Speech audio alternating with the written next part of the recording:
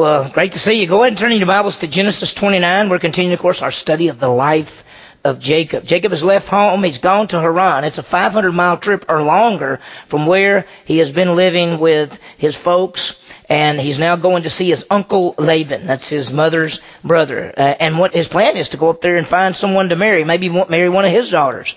He's on the run, but God is with him. If you remember last time, we saw that God confirmed his promise to him. His promise, his protection, his power. In fact, God went back and gave him the covenant, going all the way back, what he promised to Abraham, what he promised to Isaac. He now promised the same thing to Jacob. But this evening, as we talked about it earlier, we're going to see a twist to the story, and that is this. Jacob the deceiver gets deceived. The one who tricked others is tricked, and we see the biblical principle of sowing and reaping. That's what it is. Jacob, who had deceived others, deceived his father, stolen the blessing, he's going to be deceived. And this evening, what I like to call the deceitful wedding.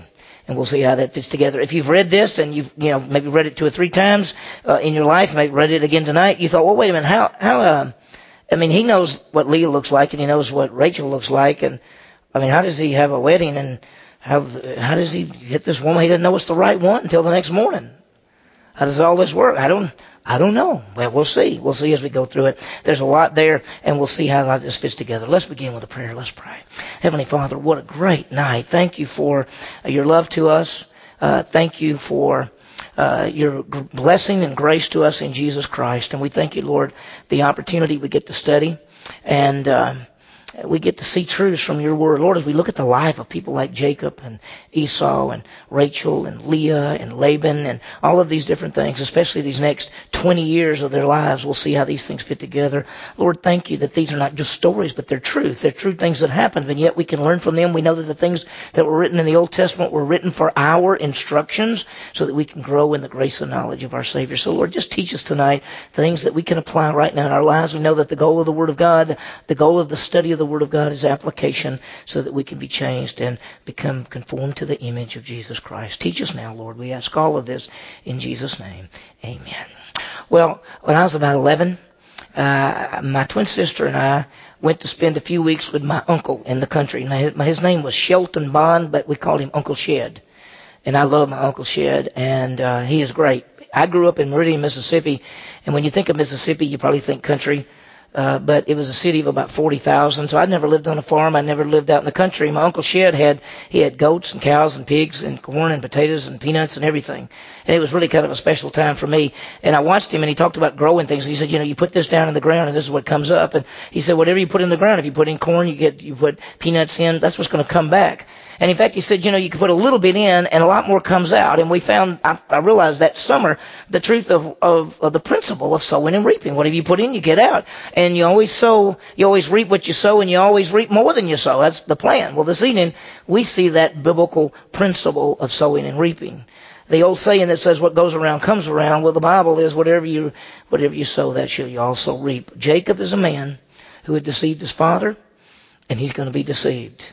Derek Kidner, who wrote a commentary on the book of Genesis, said this. He said, Jacob meets his match, one who deceives even better than he does.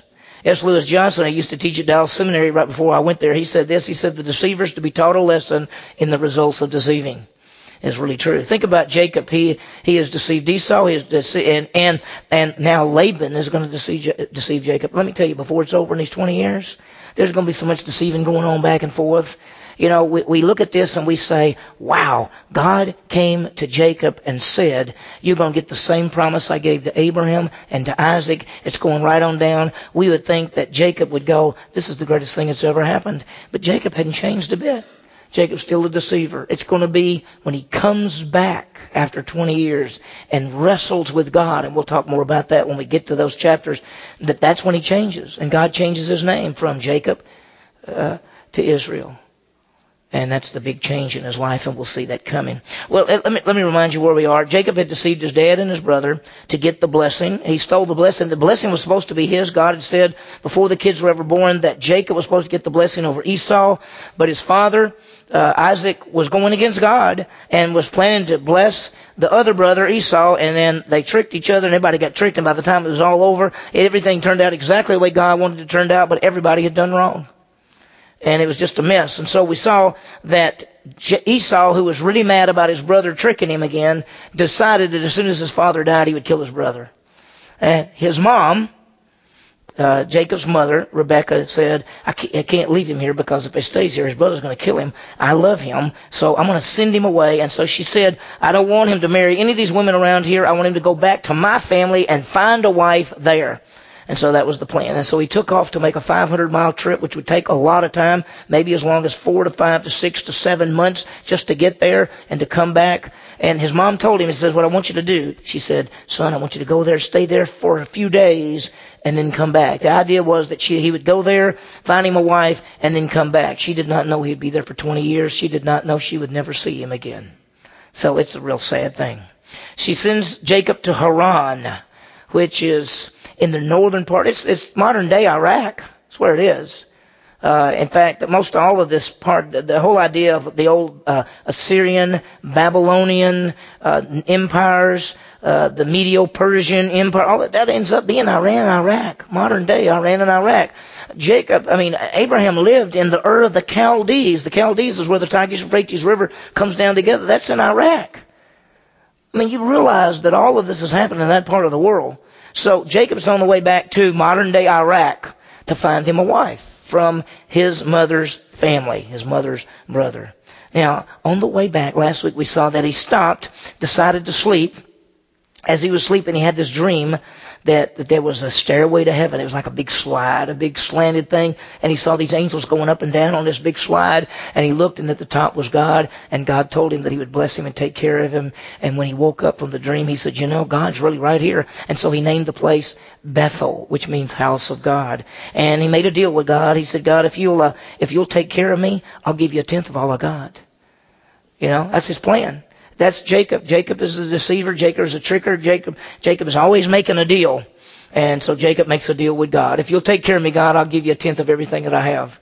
It's as if God looked at him and said, I don't really need what you got, but, I'm going to take care of you anyway.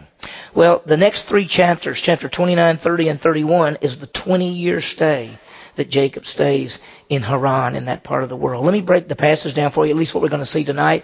We're going to see the meeting at the well. Jacob meets Rachel and Laban. That's the first 12 verses. Then we see that Jacob serves for Rachel. He works 7 years. Can you imagine working 7 years to get married? 7 years. He says you work for her for 7 years and you can marry after the 7 years.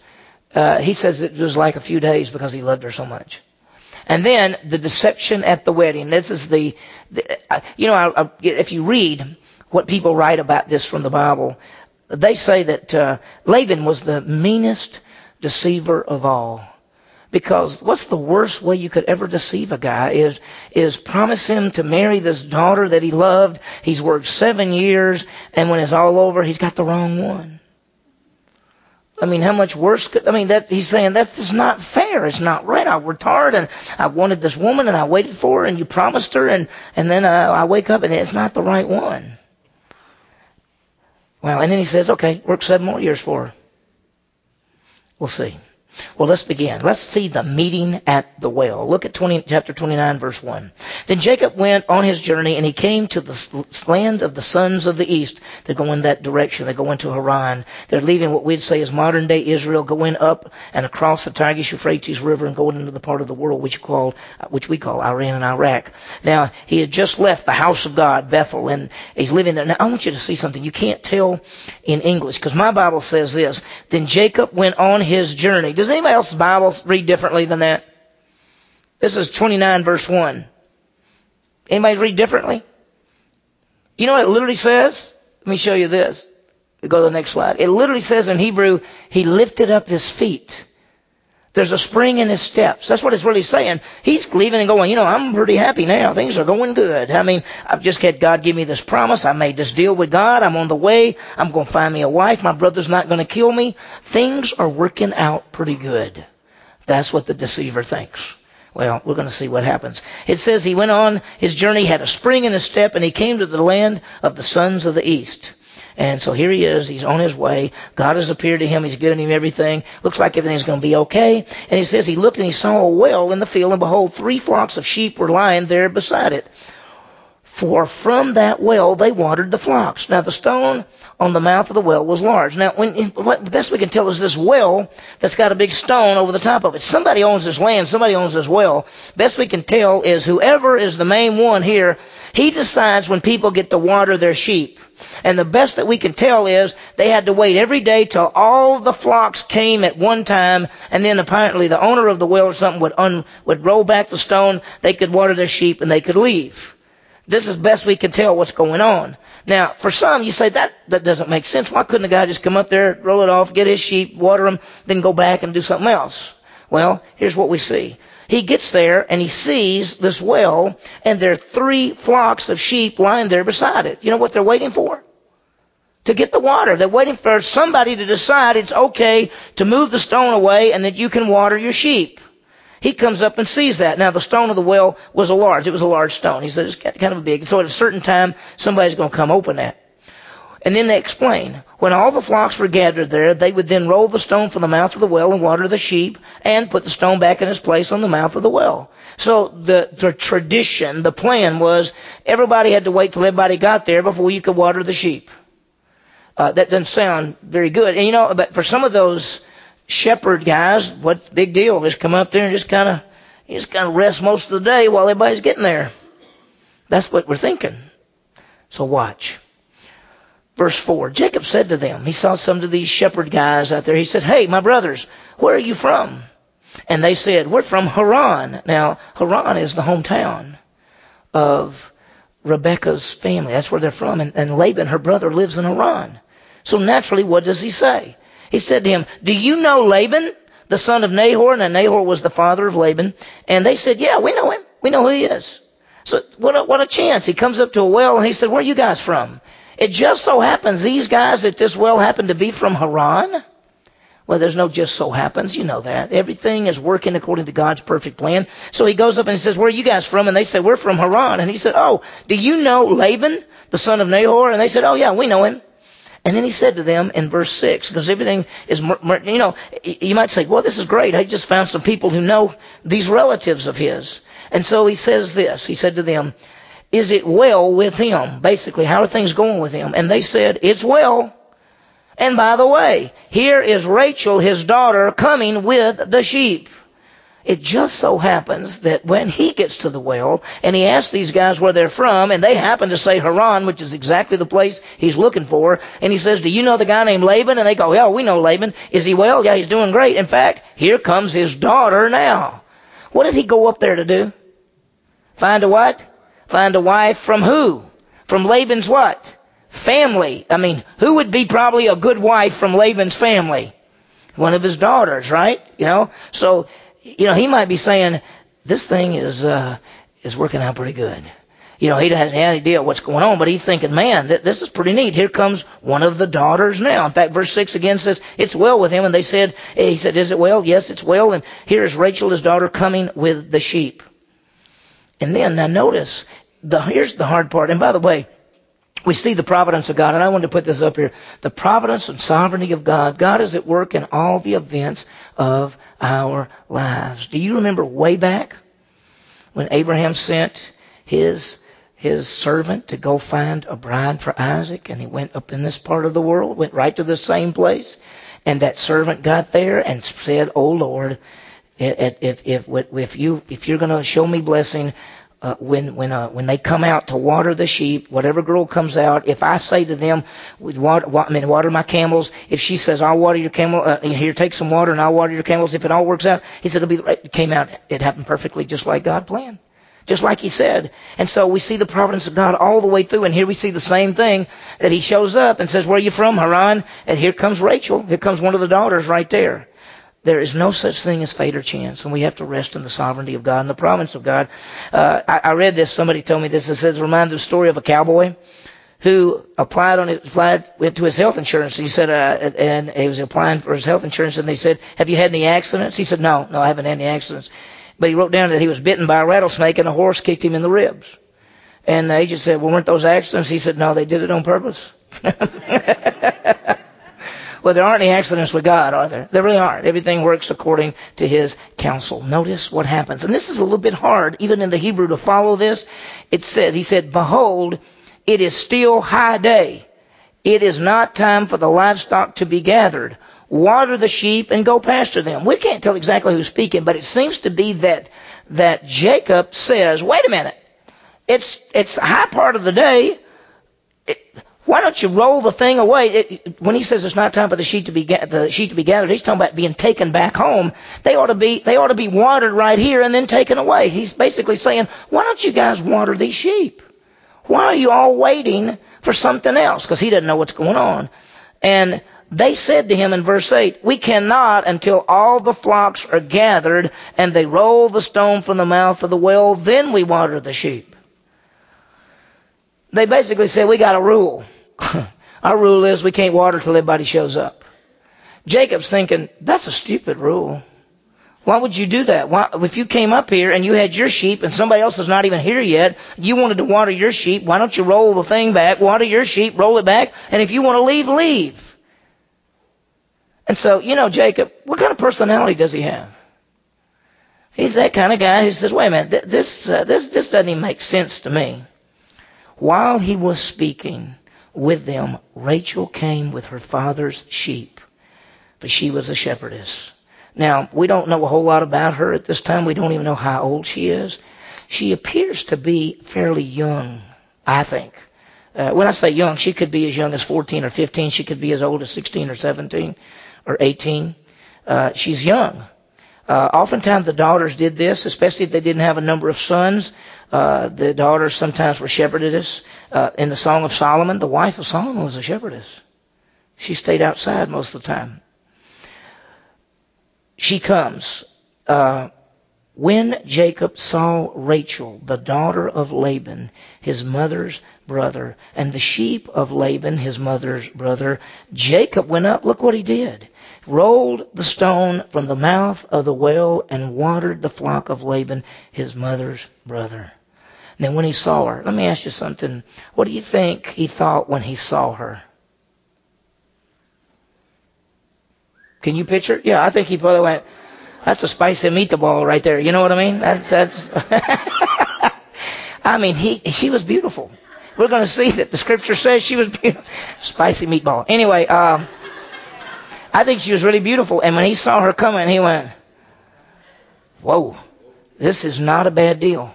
Things are working out even better than I thought. And let me tell you what he does. He decides that, listen, she's coming with her sheep.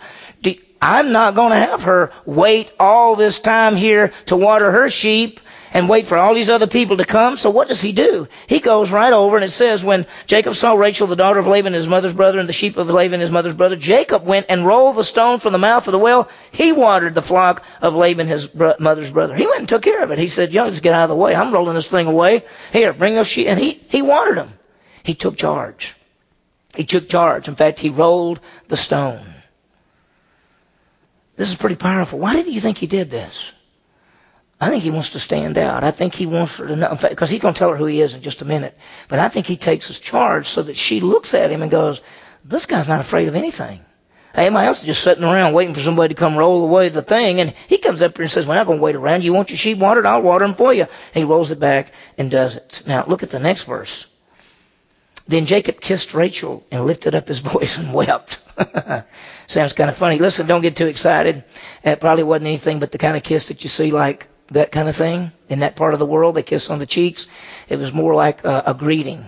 But it still was a little unusual in the culture for a stranger to kiss a young girl. So he did something a little bit different. Now, he's going to tell her why, because he's going to tell her I'm a relative. He said, I'm related to you. I can kiss you. I can do that. And so Jacob kissed Rachel, lifted up his voice, and wept. Now, she probably thought, who is this guy? He rolls away the stone, kisses me, and then starts crying. What is the deal? But he's weeping for joy is really what he's doing. And this is not a romantic type kiss, although it's a little bit unusual. The providence of God, he has found the family. He has found the place he's supposed to go. And not only that, he's found a really pretty girl all at the same time. God was with him just as he promised. Now, God controls everything. We know this. We can count on Him. His promises never go wrong. What did God say? If you remember back in chapter 28, God said, I will be with you. I will do whatever I tell you. I will bring you back to this land. I will not leave you until I've done everything that I have promised. That's verse 15 of chapter 28. God says, I will do what I promise. And one of the great truths of our lives is that God does what He says. He says, I give you eternal life, you shall never perish. If you have trusted in Jesus Christ as your Savior, you should never once ever doubt your salvation. Because the promise is, I give you eternal life and you shall never perish. That's His promise. When He says, I'll provide for you, you should never worry about it. When He says, I am your provider, your protector, I'll never leave you or forsake you, what should you fear? All of those promises are true. We should count on them. Just what He says. Also realize there are no small things in our lives. All events and circumstances shape our lives. Look what he does in verse 12. Jacob told Rachel that he was a relative of her father and that he was Rebekah's son, and she ran to tell her father. She realizes that this guy is a relative of her father, and that he was, she may have known the story. She may have heard the story years before, how that this stranger came from a long way away and told him that God had told him to come get this woman named Rebekah. And Rebekah said, I will go with him. And so Rebekah leaves and goes off to live with somebody in a faraway land. She may have known the story of Rebekah. That's her daddy's sister. He might say, Dad, how many sisters and brothers do we have? I said, well, I got one sister named Rebekah, but she's a long, long way away. See, somebody came and God sent this person and she took off and she's lived in this place for, years. She's been gone. And now all of a sudden, Rachel finds out that this is one of her relatives. This is one of the children of Rebekah. Wow. It doesn't give us any indication of what she thinks about him. We're going to find out very quickly what he thinks about her. He loves her. He wants to marry her. He wants to be with her for the rest of his life. Doesn't tell us anything about what she thinks. I still think that she's fairly young. Okay? Watch what happens. She ran and told her father. Verse 13. So when Laban heard the news of Jacob, his sister's son, he ran to meet him and embraced him and kissed him and brought him to his house. Then he related to Laban all these things. So he goes out. Laban runs out when he finds out, goes out and finds Jacob, brings him back to the house. They embrace. And then Jacob tells him everything. He tells him, here's what I've been living and here's why I came out here and here's why I came out here and I've come out here to find a wife and I've come out to do all of these things. So he told him of everything. Watch what Laban says in verse 14. Laban said to him, surely you are my bone and my flesh. And he stayed with him a month. He's saying, you're my family. In fact, you're more than just some relative. You're my sister's son. You're related to me. You're my bone and my flesh. And so he stayed with him about a month. Now, how long do you think he's been gone from his family? Let's say the trip took, 6 months? That's fast. So he's probably been gone from home almost over half a year. Over half a year. Now, some people say that when it says, surely you are my bone and my flesh, that was an old Hebrew way of saying, I'm going to adopt you. We don't have any record of that. That's a tradition. So you may, if you studied this sometime, somebody may say to you that Laban adopted him. We don't see that. Watch what happens. Verse 15. Then Laban said to Jacob, by the way, because you're my relative, should you therefore serve me for nothing? Tell me, what shall your wages be? Now, obviously, for that month that Jacob is there, he's not just, waking up, eating breakfast, and just laying around and saying, what are y'all going to do today? Y'all going out and work the fields? Yeah, I'm just going to kind of wait here and watch a little TV. You don't see that, right? What do you think he's been doing all day long? He's going out and helping them. He's watering and helping with the sheep and helping with everything that they're doing. He's working for Laban. But look what Laban says. Because you're my relative, should you therefore serve me for nothing? Should I just, I'm not paying you anything. Tell me, what shall your wages be? And he's asking a nice thing. He says, what would you like? What do you want me to pay you while you're here? Because you're working hard. Well, look what he says. Gives us a little information. Now, Laban had 2 daughters. The name of the older was Leah, and the name of the younger was Rachel. Now, I want you to know those names. The name Leah means wild cow. And the name Rachel means you are the female sheep. So they were kind of into naming their children after animals, right? Anyway, that's what they called them, the wild cow and the female sheep. Now, look what it says about them. And I want you to be real careful, because it says, now Leah's eyes were weak, but Rachel was beautiful of form and face. Now, if you read that, what you probably say is this, that Leah wasn't pretty and Rachel was real pretty. That's not exactly right. The word sad eyes or weak eyes literally means delicate. It means soft. It doesn't mean that she wasn't pretty. It just means that like Rachel had that, some people, they have that sharpness and that they're beautiful and they just stand out and maybe her eyes just shone. And then some people's eyes don't shine. Some people are just more delicate or soft. I think that if you saw Leah, I think if we saw her, because I think everybody looks pretty and I think everybody looks handsome and pretty. That's just me. I like the way everybody looks. And so I rarely find anybody that I don't think is pretty or handsome. And I think if we saw Leah come into this room right now, we'd all say, she looks pretty to me. I think she's real pretty. But there was a contrast, because Rachel seems to be one of those fiery type people. You know what I mean? She's beautiful of form and face, so she has a figure. She's a beautiful woman physically, and I think he's very attracted to her. I think from the first time he saw her, he probably thought, wow. So he's been living there about a month and working, and the guy says to him, what do you want wages to be? And so the writer, Moses, writes down and says, now, by the way, let me give you some information. He had 2 daughters, Leah and Rachel. Leah was more delicate, but Rachel was beautiful in form and face. I mean, she was a knockout. She's just gorgeous. Now, the truth is, in real life, we tend sometimes to overlook those who are delicate and sweet and gentle. And that sometimes people do that. And sometimes people are more attracted to the outgoing ones or the ones that are more forceful. But anyway, I bet you if we saw them today, we'd think both of them were very pretty. But just one stood out more than the other. And Jacob, look what it says in verse 18. Jacob loved Rachel. So he said, I will serve you 7 years for your younger daughter, Rachel. Now I want you to notice how he says it. And first of all, if I'd have been there, I'd say, why did you say 7? Good night. Couldn't you say like 2 years, a year? I mean, what, 7 years? My gracious.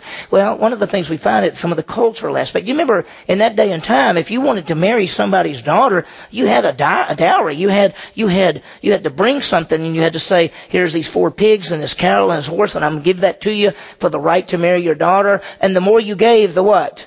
The more the woman was worth. I mean, you've heard the stories of the 5 camel woman or the 2 camel woman. That's just the way it was. And so what he's saying is you have to give your money. And he said, what will your wages be? And he'll say, well, I'll serve you 7 years. That's a long time. What he's saying is she is so what I want. A lot of money. 7 years of wages. Think about, I'd get paid for 7 years. I'll give you all of that for this woman. That's pretty impressive. Now, I want you to notice carefully what he says. Jacob loved Rachel, verse 18. He says, I will serve I will serve 7 years. Now notice, for your what? Younger daughter, Rachel. Do you think there's anything in there that is confusing in any way, shape, or form? No. Younger daughter, Rachel. He's got 2, Leah and Rachel. Leah the older, Rachel the younger. I will serve for the younger daughter, Rachel. Okay, I got it. We got it. Looks like a good deal. Laban said, hey, it's better that I give her to you than to give her to some other man. Stay with me. He said, okay, that's a good deal. You work for me for 7 years. At the end of 7 years, that's a great payment. That's a real compliment to this woman that you would do for 7 years. Now, you know that Laban says, it is better that I give her to you than to give her to another man. Stay with me. Laban doesn't say exactly what he's going to do there. Laban doesn't say, at the end of 7 years, I will give her to you directly. He doesn't say any of that. He just says, well, it's better if I give her to you than some other man. He doesn't even say when. He doesn't say, good deal. Wow. So Jacob, watch this. Jacob served 7 years for Rachel, and they seemed to beat him but a few days because of his love for her. 7 years went by really fast because he loved her. Wow. Most time, I'm sure they spent time together. He served for her out of love. This is the way we're to serve God. Out of love. This is the way we serve God. You've heard people say, I don't want to do that. Oh, I got to go do that. I got to do that. Listen, to live for Jesus Christ and to serve Him is not a drudgery. It should be out of love. It should be the thing that when we're serving God that we say, it just passes by so fast because I'm getting to do this for the one I love. Think of serving in a church or an organization or being a pastor or friends or all of this. We're serving the living God. We should be doing this out of love. Remember, there's some people who serve God out of fear because they're afraid they're going to lose their salvation. We're always supposed to serve God out of love by what He's done for us. And we ought to serve Him that way. He's our creator and redeemer, sustainer, provider, protector. How do you serve God? Joy, love. Ben Jinks, in a prayer service, wrote this or spoke this. He said this: Lord, renew our spirits and draw our hearts unto yourself, that our work may be not to us be a burden, but a delight, and may love sweeten our obedience. When you do stuff for God, do you do it because you have to do it, or do you do it because you want to do it? Do you do it because He saved you and He loves you with an everlasting love and that you're responding in love to Him, or do you do it because you think you're a Christian and you're supposed to? Jacob served 7 years for Rachel, and it seemed just like a few days because of his love for her. I pray that our service of Jesus Christ will be such a way that it just goes by so fast because of our love for Him. Seemed like a few days. You know, love is a commitment. It's not feelings. It's a commitment. I think up there, love is a commitment and not feelings. It is a decision. The next slide is a decision to commit to that person for the rest of your life. Let me tell you two things. Number one, if you're single, you realize that when you get ready to get married, the person that you want to marry, you need to say, I'm going to marry this person and be with this person for as long as I live. Make a commitment. That's what our culture does not do. Our culture does not make commitments. They say things like, we'll be together as long as it works out. Listen, you need to make a commitment to that person. And for those who are married, the whole idea is there is to show our love based on our commitment and to serve and to love one another for as long as we live. Well, 7 years just flew by. Here's the deception. I think it should be coming up here. The deception. What? The deception. Okay. Verse 21. Then Jacob said to Laban, give me my wife, for my time is completed, that I may go into her. What do you think that means?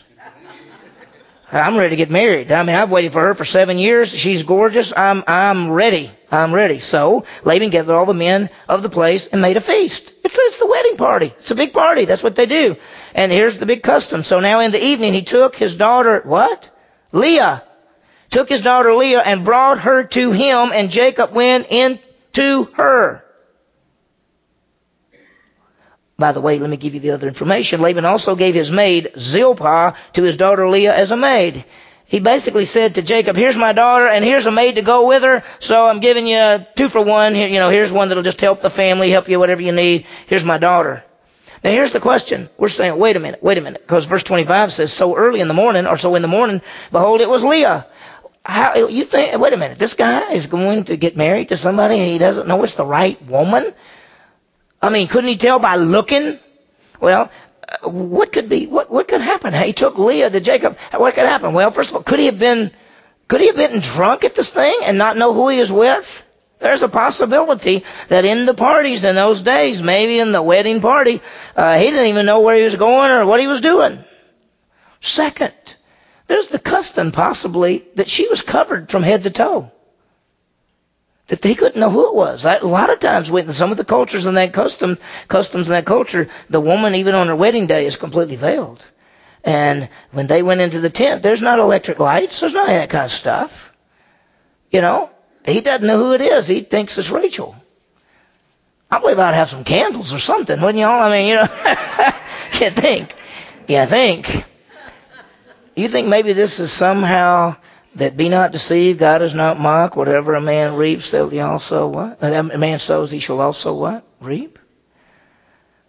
Notice this. Jacob had pretended to be his older brother. Leah pretends to be her younger sister. Wow. Let me ask you a quick question. Oh, yes, go ahead. I don't think Rachel's I think she's probably got something wrapped around her mouth and she's probably tied up. Or her father said, you go into that tent and you don't say another word. And she did what her father said. And let me tell you what do you think he said to Leah? Do you think Leah, let's say this, do you think Leah wants to be with him? She may want to be with him, but she knows what? He does not what? He does not love her. Do you want to go be married to somebody that doesn't love you, that you know doesn't love you, and you know that he thinks you're somebody else? Is this going to be fun for anybody? The only one that looks like they're okay in this thing is Laban. Right? Realize that Laban's actions affected so many people. Look at the first one, Leah. She was given to a man that didn't want her. And she had to live a lie. She had to pretend to be Rachel. Second, what about Rachel? She's not given to the one she wanted. And I imagine she was commanded to be quiet. Jacob worked 7 years and got the wrong woman. That's a rip, right? And what about Laban? That's his character. He's a deceiver. One man's actions affected so many others. Sin is never in a vacuum. And you may say that I'm going to do something. You say, I'm going to do this, but it'll only be between me and God. It'll just be between me. I want you to understand that whatever you do is between you and God and affects you and God, but it's going to also affect others because sin is never in a vacuum. It never is in a vacuum, and it does not stay in a vacuum. We're going to see in the book of Timothy that it says, when we'll get in 1 Timothy later on, that it says the sins of some men are present, going before them, and the sins of some others come later. As do the righteous works. Some are easily seen, some are seen later. That's what happens. Wow. Jacob had deceived others, and now it's back on him. Jacob, the deceiver, had been deceived. Now, here's the principle. Whatever you put in, you get out. You deceive people, what's going to happen to you? You don't get deceived. It's going to come back on you, and you always get more than you put in. You know, sowing and reaping. If you sow to the flesh, the Bible says, "Be not deceived, God is not mocked. Whatever man sows, that shall also reap." If he sows to the flesh, he sows of the flesh corruption. If he sows of the Spirit, he reaps eternal life. The bottom line: if you put in good, you're going to get back good. If you put in bad, you're going to get back bad. That's just the way it is, and you always get back more than you put in. You say, "This is just a little thing; it won't be bad." It comes back bad. It comes back worse than you put in. Be careful. Be careful. Alan Ross, who was one of the Hebrew professors at Dallas when I was there, said over 7 years Jacob's love for Rachel had grown, but in one night it would be marred by the substitution of Leah. How do you think Leah feels? Probably in that family, everybody says, "There's Rachel. Hey Leah, hey, there's Rachel." And now, on Rachel's wedding night, Leah's told, "You're going in there. You're going to marry somebody that doesn't love you or want you, and you're tricking them." How do you think Leah felt when Jacob looked at her and went, "Wait a minute, you're not Rachel. What are you doing in here?" That made her feel great, didn't it? There's nothing good that comes out of any of this deception. Well, it came about in the morning that, behold, it was Leah. And he said to Laban, "What is this you've done to me? Was it not for Rachel that I served with you? Why have you deceived me?" Look what Laban says. He's already thought about the answer. Laban, you probably said, "Laban, what are you going to say when he asks you?" "Oh, I got it planned. Don't worry." Here's what he says. "Oh, by the way, it's not the practice in our place to marry off the younger before the firstborn. Why didn't you tell me that on the front end? Why, when I said I want to marry your daughter Rachel, why didn't you say to me, 'Oh, I'm sorry, it won't work that way because we have to marry the older one first'?" He didn't say that. He tricked him. He always tricks him. That's what they are. They're tricksters. Look what he says to do, though. Well, complete the week of this one. The marriage week. They got to be together for a whole week. The marriage supper. The whole thing. You know, most wedding festivals lasted a week. There was the original wedding part. Then there was the husband and wife went off. And for that week, everybody else is having a party while they're having a party. And then at the end of the week, there is a big supper. There's a big party as well. Party before, party during. That's why when Jesus was at the wedding in the Cana of Galilee, what happened? They ran out of what? Wine. They were drinking so much they ran out of wine. That's why they came to Jesus and said, "We got a problem. We ran out of wine." A whole lot of drinking going on. Complete the week of this one, and I will give you the other one also for the service which you shall serve with me for another 7 years. Now, you know what I'd say to him almost, wait a minute, I already worked 7 years for that one. I didn't work 7 years for the first one. You don't want to give me that, but I already worked 7 years for this one. And he says, no, I'll give her to you now, but you got to work 7 more years. So what it ends up being that he worked 7 years for Leah and 7 years for Rachel. And he never even wanted Leah. 2 wives and 2 handmaids. Because notice it says, Laban also gave his maid Bilhah to his daughter Rachel as her maid. Verse 28, Jacob did so and completed her week, and he gave him his daughter Rachel as wife, and Laban also gave Bilhah. So he went ahead and did the week, and then he got the other wife. Now, let me ask you something. Is it right to have 2 wives? He's actually got 4 women in his life right now, doesn't he? He's got 2 wives and 2 of their maids. And before it's all over, he's going to have sexual relation with all 4 of these women, and they're going to produce children from all 4 of these women, which will be the 12 tribes of the nation of Israel. The nation of Israel comes from these 4 women. 2 sisters and 2 maids. And we're going to start seeing it pretty quickly. We'll stop tonight, but we're going to see a bunch of it. So look what it goes on to say. So Jacob went into Rachel also. Now listen to this. And indeed, he loved Rachel more than Leah.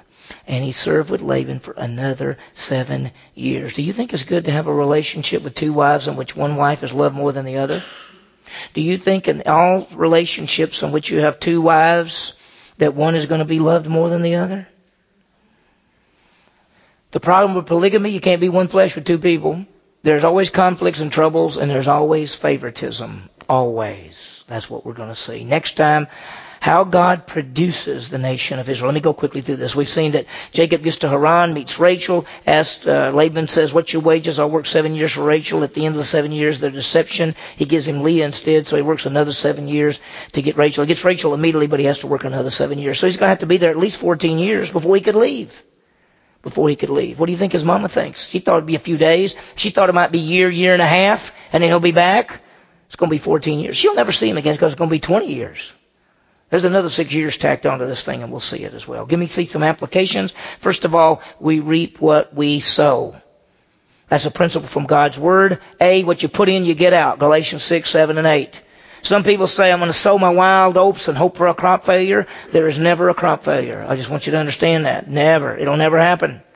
There's the principle of positive and negative. Whatever you put in, you get out. If you sow to the flesh, you reap corruption. You sow to the spirit, you reap life.